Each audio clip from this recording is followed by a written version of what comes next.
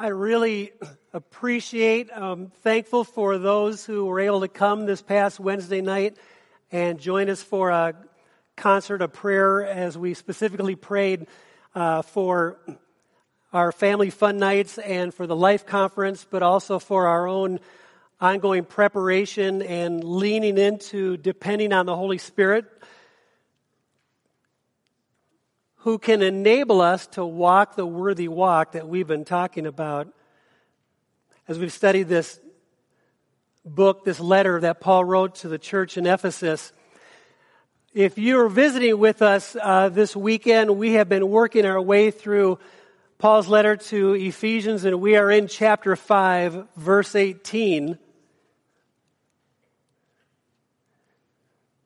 I recognize that there may be some phrases or things that I refer to that you may not connect with, having not been here in the previous weeks. But I'm going to trust that the Holy Spirit allows, as has been prayed, each one of us to apply it to our lives how He desires to. And Brandy and I really do need your prayers this week. I mean, come on. We're going to be with 5,500 teenagers for a week. Some of them in this room. I would make them stand up, but I want the week to go well. No, I'm really excited. I don't know how I'll be when I get back. I'll still be excited. I just think I'm going to be really tired. So, I do ask that you keep us safe as we travel and play, and that God would have His way among us.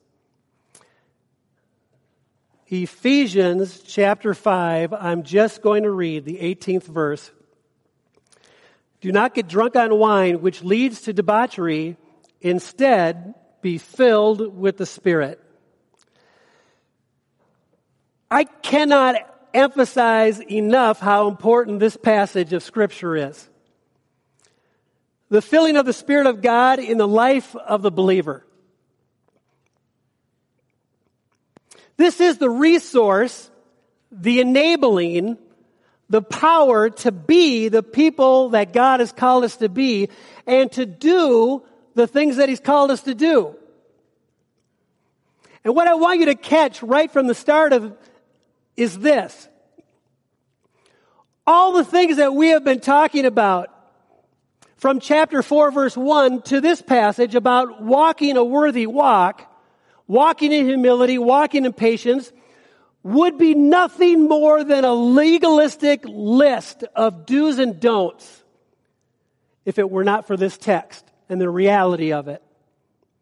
Take away Ephesians 5:18 and all you have to live your Christian life is a legalistic code to try really hard to live up to. In the middle of our study in the book of Ephesians, we came chapter 3, verse 16, in which we speak about the inner man needing to be strengthened by the power of the Holy Spirit. And we emphasized almost every week how chapters 1 through 3 of Ephesians tells me who I am in Christ, my position as a believer. But then, beginning in chapter 4, the admonition is believer. Because this is who you are, because you're forgiven, loved, made free, made holy and whole, set apart, seated at the right hand of God, made worthy and whole and holy and on, because of those things, because that's true of who you are, we need to live accordingly. Chapter 3, verse 16 is where the power switch gets turned on, if you will. It's where by a choice of my will, I ask, I invite, I allow the Holy Spirit to begin to work through my life. So when I come to the Holy Spirit and say, I want you to settle down and be at home in my life. I want you to be in charge. I need you to strengthen me in my inner man. Now listen, If chapter 3, verse 16 is the ignition switch, then chapter 5, verse 18 is the fuel. It's where the power comes from. Recently, we spoke about the foolishness, and not to walk this Christian life as a fool, but to walk as somebody who's wise. And perhaps the greatest fool as a Christian is the person who tries to walk out their Christian life in their own strength. To do it in the flesh. Without any fuel, without any power from God, without the filling of the Holy Spirit. Because you can try all you want, but without the power of God, it is impossible to walk the Christian life that we've been called to walk, that we've been called to live. I want to tell you something, and my hope is even as we get started, I would desire to grip your hearts. As we begin to move into this text a little bit deeper this morning, if I don't understand what it means to be filled with the Spirit, if I don't know what it means to be controlled by the Spirit, I am opening myself up for some very crippling problems as a Christian.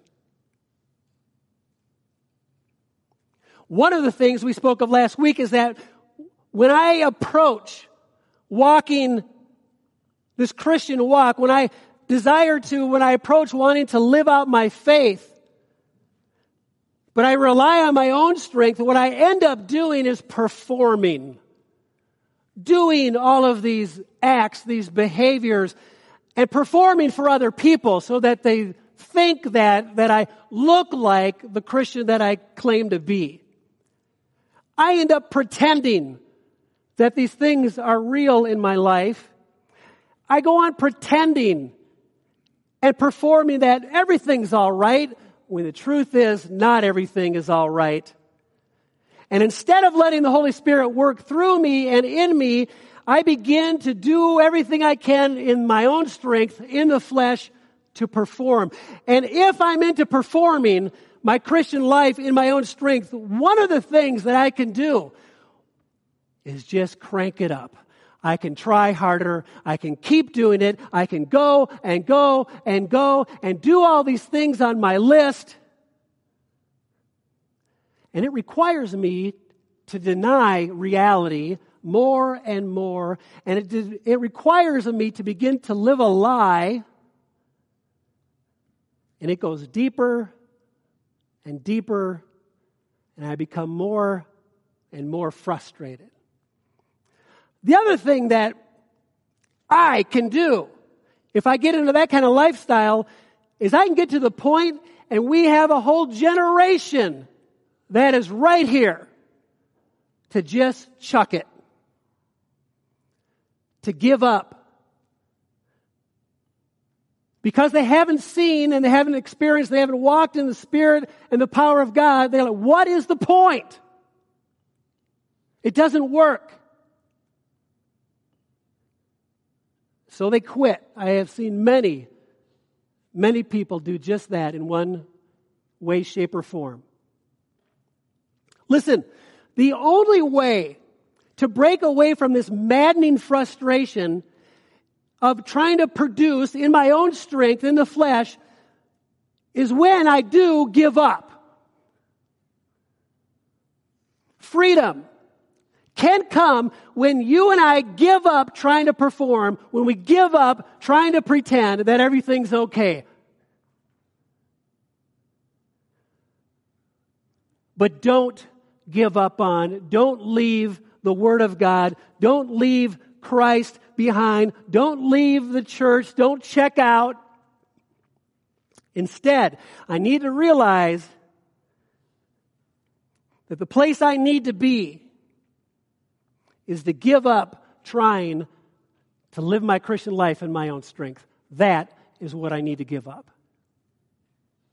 To realize that the truth will set me free from this bondage, the truth is simply this: living a Spirit-controlled, not a Tim-controlled life.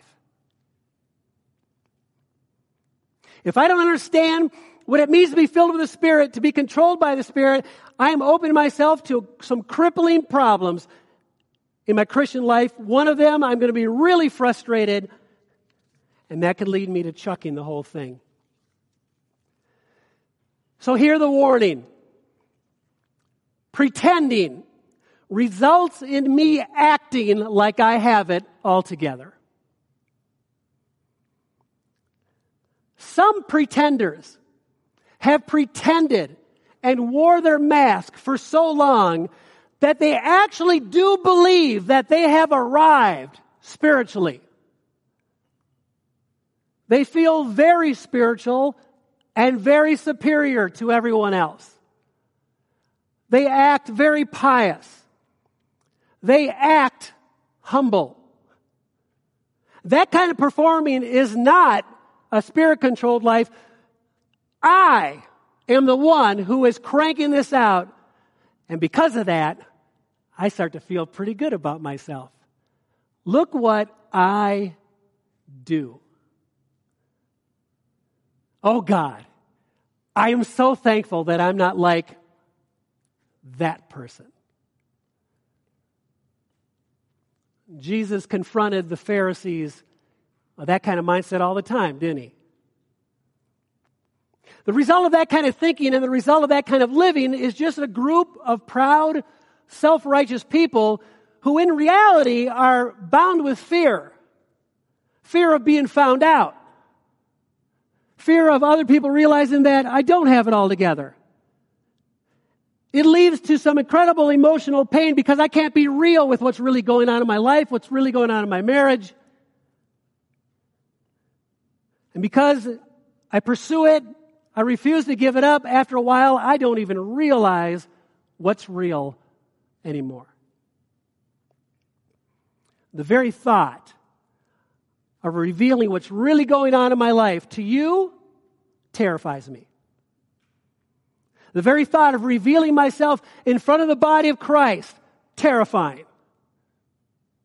The thought of revealing myself to God is something that I'll run from. But I want you to hear the good news. I actually wrote it this way. To hear the good news of the gospel, which is hilariously redundant. To hear the good news of the good news. And then I thought about it. I said, actually, that works. I want you to hear the good news contained in the good news. You don't have to pretend anymore. I heard a rumble. I think somebody said amen.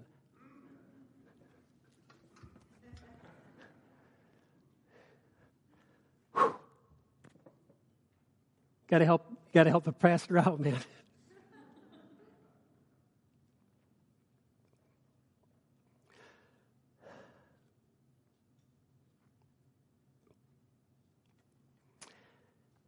Not only do I not have to pretend, I would take it further than that. With what we have talked about over the last few weeks of what it means to be filled with the Spirit, the filling of the Spirit would necessitate that not only do I not have to pretend anymore, but I would say I can't pretend anymore when I'm walking in the filling of the Spirit. I cannot do it. The Spirit of God will not allow me to. The shining of His light, the truth He brings onto my light of showing where the lies are and the pretense and the mask, I can't pretend anymore. However, to quit pretending, to admit these things to myself, to God, to a brother or sister in Christ, it would require me to become broken. For those of you who are visiting with us, I would just point you to the Sermon on the Mount and the Beatitudes. And Jesus saying, "Blessed are the broken," meaning this. When you and I come to the end of ourselves in this Christian faith journey where I recognize and I acknowledge I cannot do this. It is impossible for me to live out the Christian faith. I've tried it. I've failed. I give up. But it is possible if you live through me. That's what brokenness is. Coming to the end of myself. To quit pretending, I need to be broken. It would require me to call my sin, sin. Not just a bad habit. Not just a weakness. Not to blame it on someone else. That's certainly part of what it means to empty myself. Maybe that's what Paul meant when he said, when I'm weak, that's when I'm strong. Because when I'm weak, I quit pretending that I'm strong. And now I'm able to be filled with the Spirit, and there, indeed, I am strong. I hope you caught that. When I'm weak, when I quit pretending, then I'm strong because then I can be filled. If you're with me, say amen. 50%, thank you. Catch the sequence. 1, I don't have to pretend anymore. That's good news. 2, more than that, I can't pretend anymore. More than that, I won't. I refuse to pretend anymore. What does that look like in someone's life? What does it look like to be broken like that? To come to the point where I can acknowledge I don't have to pretend anymore, I can't pretend anymore, I won't pretend anymore.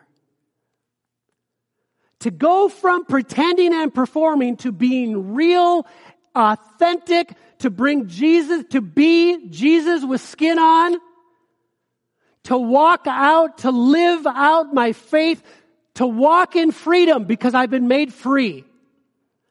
To live a transformed from the inside out, not a shell. What is brokenness like that? What does it look like? What would bring me to that? Well, the truth is it often takes a crisis.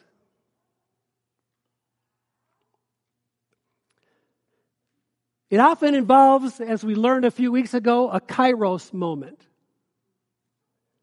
Remember, a kairos moment is a fixed and definite time, an opportunity given to you by God within a limited amount of time to respond. We've all had them, you will have them again, and we have all had them and said, maybe tomorrow. And we all know tomorrow we did nothing with it. The kairos moment was lost.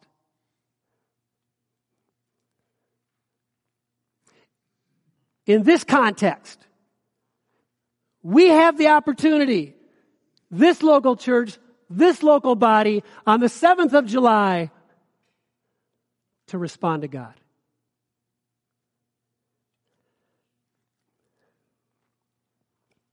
Have you ever been broken?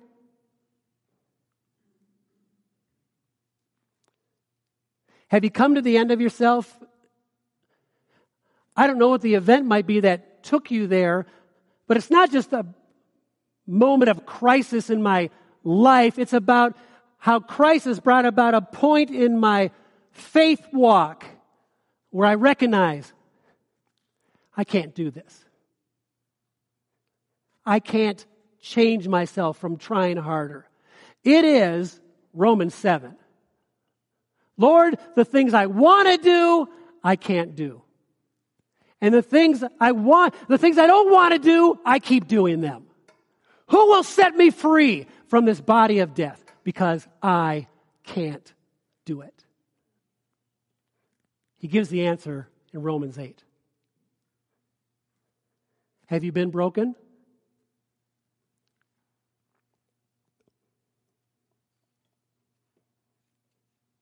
Have you allowed yourself to be emptied? Have you allowed yourself to be broken before God? Because it's really important, and without this reality happening in your life, you will walk in frustration and cranking out a pretending Christian life.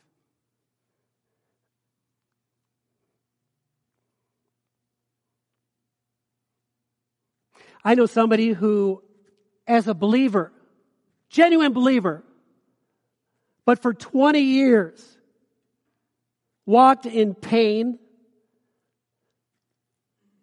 They were not able to, as we've learned in this letter, to take off, to put off, to take back ground.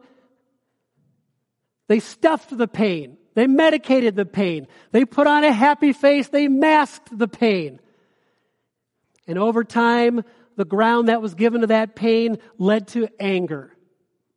And over time, the anger led to bitterness. And then it led to fear. Fear that they'd be found out. Fear that, how could I admit that this Christian life isn't working? What will other people think of me? And then the guilt, pounded on by the lies and manipulation of the enemy. God doesn't love you. God won't forgive you. You're a worthless Christian. Just chuck it. But one day, like the prodigal son, if you will, they came to their senses. In a kairos moment, the Spirit of God brought them to a place where they realized, my mask and my performing has no life. I can't pretend anymore. And then they allowed themselves to be emptied, to be poured out, to be broken. I'm not going to pretend anymore. And then to humble themselves. And at that point, they were able to be filled with the Spirit of God. The story goes on. And everything was wonderful from then on. They had no more problems. I'm filled with the Spirit. I understand what that means. And now, every moment of life is wonderful. I have the victory of Jesus. You're just an ongoing liar. Not at all. But listen, understanding what it truly means to spiritually be broken before God so that you can be filled, what that means is that person can now continually walk in brokenness before God. Absolute dependence, even as the prayer in the video, to walk in dependence upon the power of God, to continually fill them because they chose that they're not going to pretend anymore. The question I have for all of us this morning is this: does brokenness always have to be painful?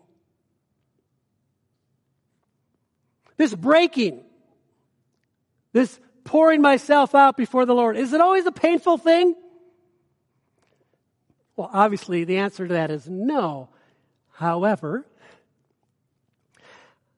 I think the degree of potential pain that we will go through is directly proportional to how long I've been hiding, how long I've been stuffing things, how long I've been medicating things, how long have I pretended, how long have I crammed things down into my life to the point where I have so ignored them I don't even remember. It's just those events and those times where it rears up. Oh yeah, it's still there. Maybe the breaking experience is always painful because it's not easy to take off a mask and to live without it. But it's when I do that that the filling of the Spirit comes. I've said it a half a dozen times. I'll keep saying it.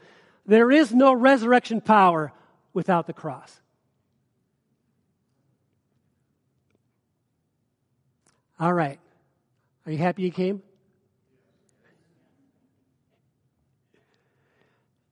Everything I told you last week, this morning, sets up this text.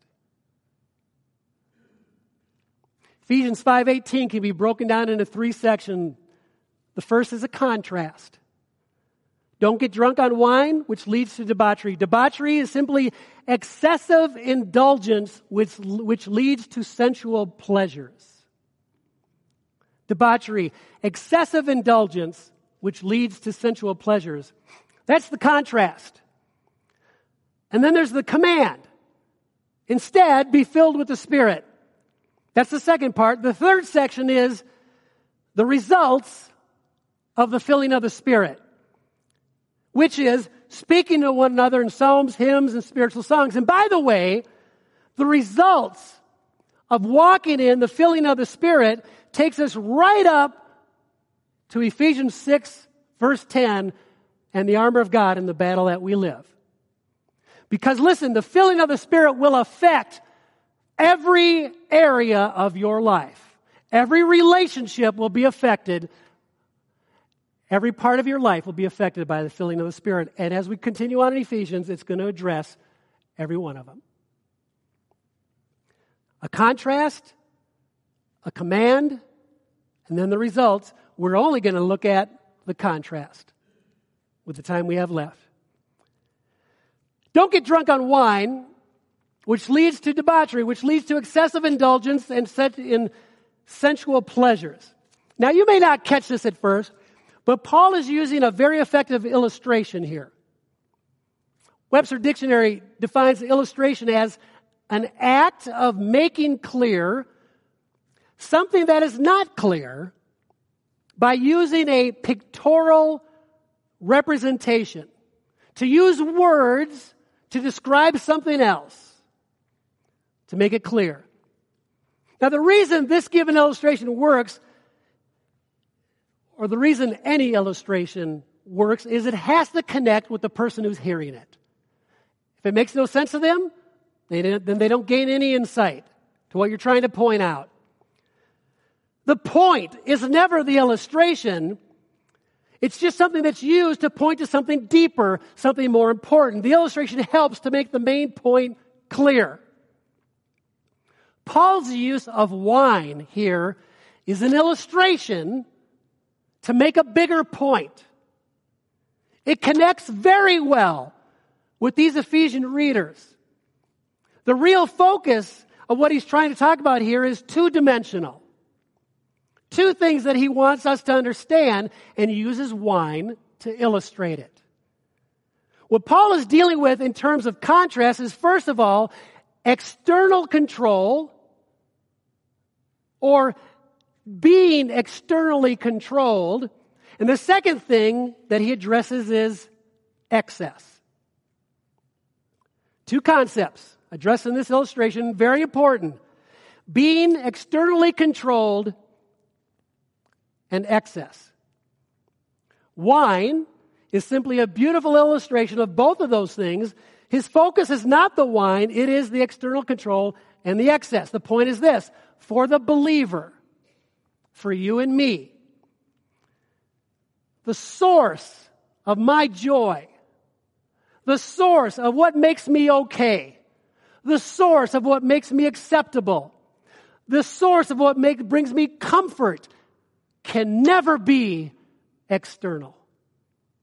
If I depend on what's external to bring those things in me,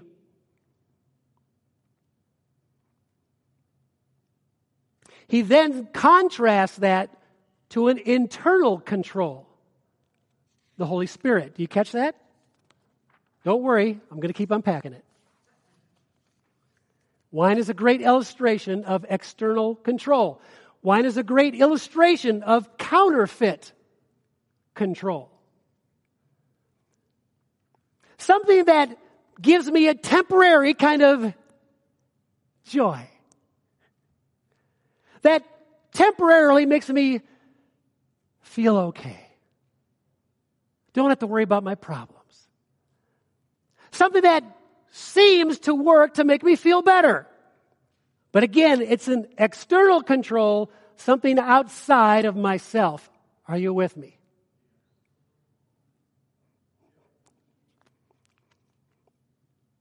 What I want you to note is that Paul could have used many things to illustrate this point. He happened to use wine because it connected with the church in Ephesus very well. See, I wonder if Paul was writing this to us today, and he wanted us to warn us about external controls being the source of our joy and excess being something that isn't for the believer. I wonder if he would have used wine. He might have used something entirely different. Would you agree? Question. And if you're going to even begin to apply this message today and work towards the unpacking of the filling of the Spirit, you have to spend some time this week answering this question between you and the Lord. Here it is. What externally brings you joy? What externally brings you peace? What externally brings you life? What externally brings you fulfillment, makes you feel okay? Here's another question. What in your life do you use in excess? You've got to be able to answer those questions. See, if I'm wrapped up in an external control, that being the thing that affirms me, I can promise you this because the enemy is so crafty. I will be deluded in my thinking. I will be easily deceived and easily derailed in my walk of faith. It will keep me, that external thing, it will keep me from walking a worthy walk. I guarantee it. I'm not sure Paul is making a statement so much about wine as much as he's making a statement about external things controlling my life. External things being my source of joy, as well as making the point that excess is something that I have to avoid. Wine is just a beautiful illustration of both of those things because it connected with the Ephesian people. Here's why. In Ephesus, their staple drink was wine. Therefore, they didn't make the connections that we probably make when we read this passage. They drank wine like we drink water. But the wine they drank didn't have near the alcohol content that wine has today. That's just a fact. Do a little research if you think I'm off base here. The water they had available was usually bad. Making wine purifies the water. It's tremendously diluted. Think grape juice. They would have had to have drank gallons of it to get drunk. Are you with me now? Now, obviously, there were kinds of wine that they would have set aside for special occasions, for celebrations that had a higher alcohol content because it had a time allowed to ferment. The point is this. When the Ephesian reads this from Paul, don't get drunk on wine, the illustration works. It connects with them because wine was part of their everyday life. It was watered down, and as they drank it, in this everyday event, they realized that there is a good thing connected to it. However, in excess, if I looked at it as being my source of joy, and I could, because if I just drank and drank and drank and drank and drank and drank, I could get blasted.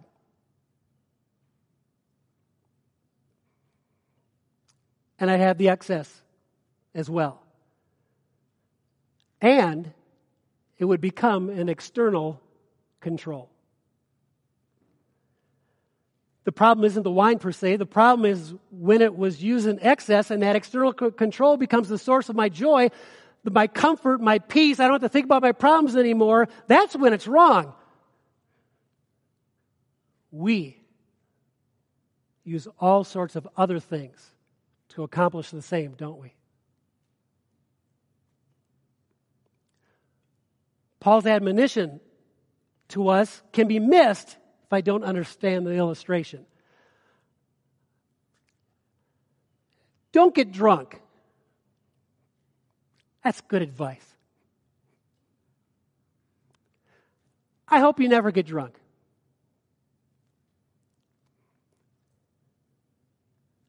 That's good advice, period. Well, Pastor, I don't drink. I mean, at most, I have half a glass of wine once a year on a holiday, but I have never been drunk. Fantastic. Good for you.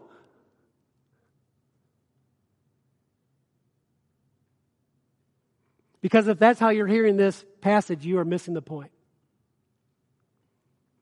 Here's the point. As a believer, don't let any external thing control you. Don't let any external thing be the source of your comfort, joy, your self-worth, be the source of your life, and don't allow the excess of anything into your life, because excess of anything will control you.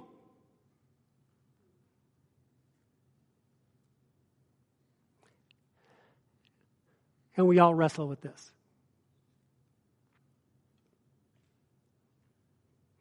We all have given ourselves to things externally to help us escape from stress, from a hurtful event, to escape, to find comfort, help us cope. You see, Paul's fear when he's speaking to these people was that they would bring that kind of mentality into their Christianity. And so he says in Ephesians 5:1, be imitators of God, not of how you live your life in the world. It's got to be different. Listen, Christianity is not about escaping. Christianity is not about denying. Christianity is not about stuffing or medicating. Christianity is about the filling and the controlling of the Holy Spirit, not a lack of control.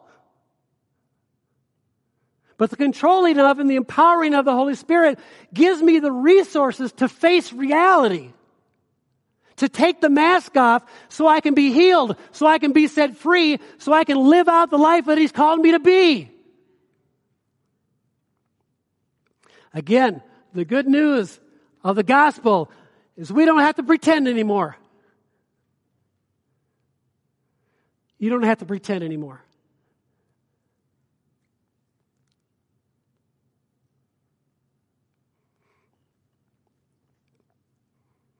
One of the identifying distinctives of this church is that people come here and they're accepted. May that reality go to a whole nother level. That what marks us here is I don't have to pretend anymore. I don't have to pretend when I'm with you. I don't have to pretend when I'm with you. I don't have to pretend when I'm with you, because I know you accept me and love me, and you're going to lock shields with me, and together we're going to walk this out and be the people and be the church that God's called us to be. I don't have to pretend anymore. You don't have to pretend anymore, because we know the truth, and the truth will set us free. Truth is a person.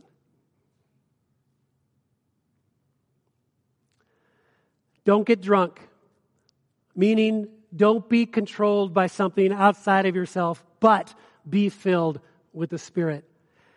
How do you get filled? What does that mean? Well, you're going to have to come back in 2 weeks.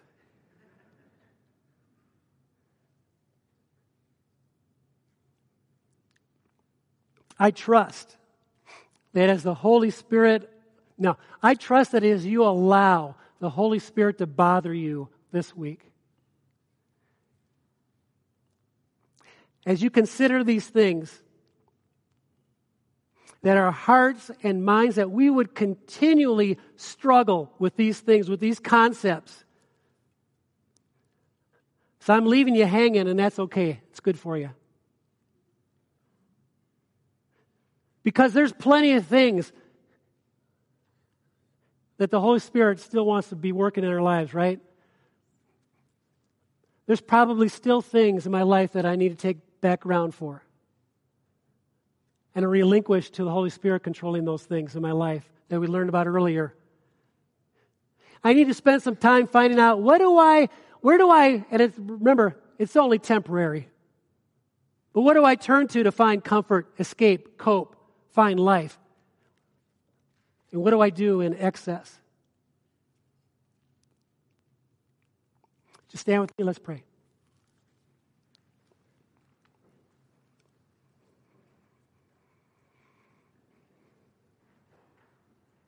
Father, I pray that we would indeed spend time this week considering these things that we rely on, that we use, and we may not even know it. But I trust that your Holy Spirit would be very specific to us. What do we look to find our source of joy? It may not even be bad things. What are the things that we do in excess? What do I throw myself into? What do I really begin to believe that those things will fill me, but leave me frustrated? Paul's warned us. May we hear the warning. May we hear it clearly, but not only hear it, but we would be doers of the word. I pray in Jesus' name. Amen. Aren't you glad you came? I'm glad you came.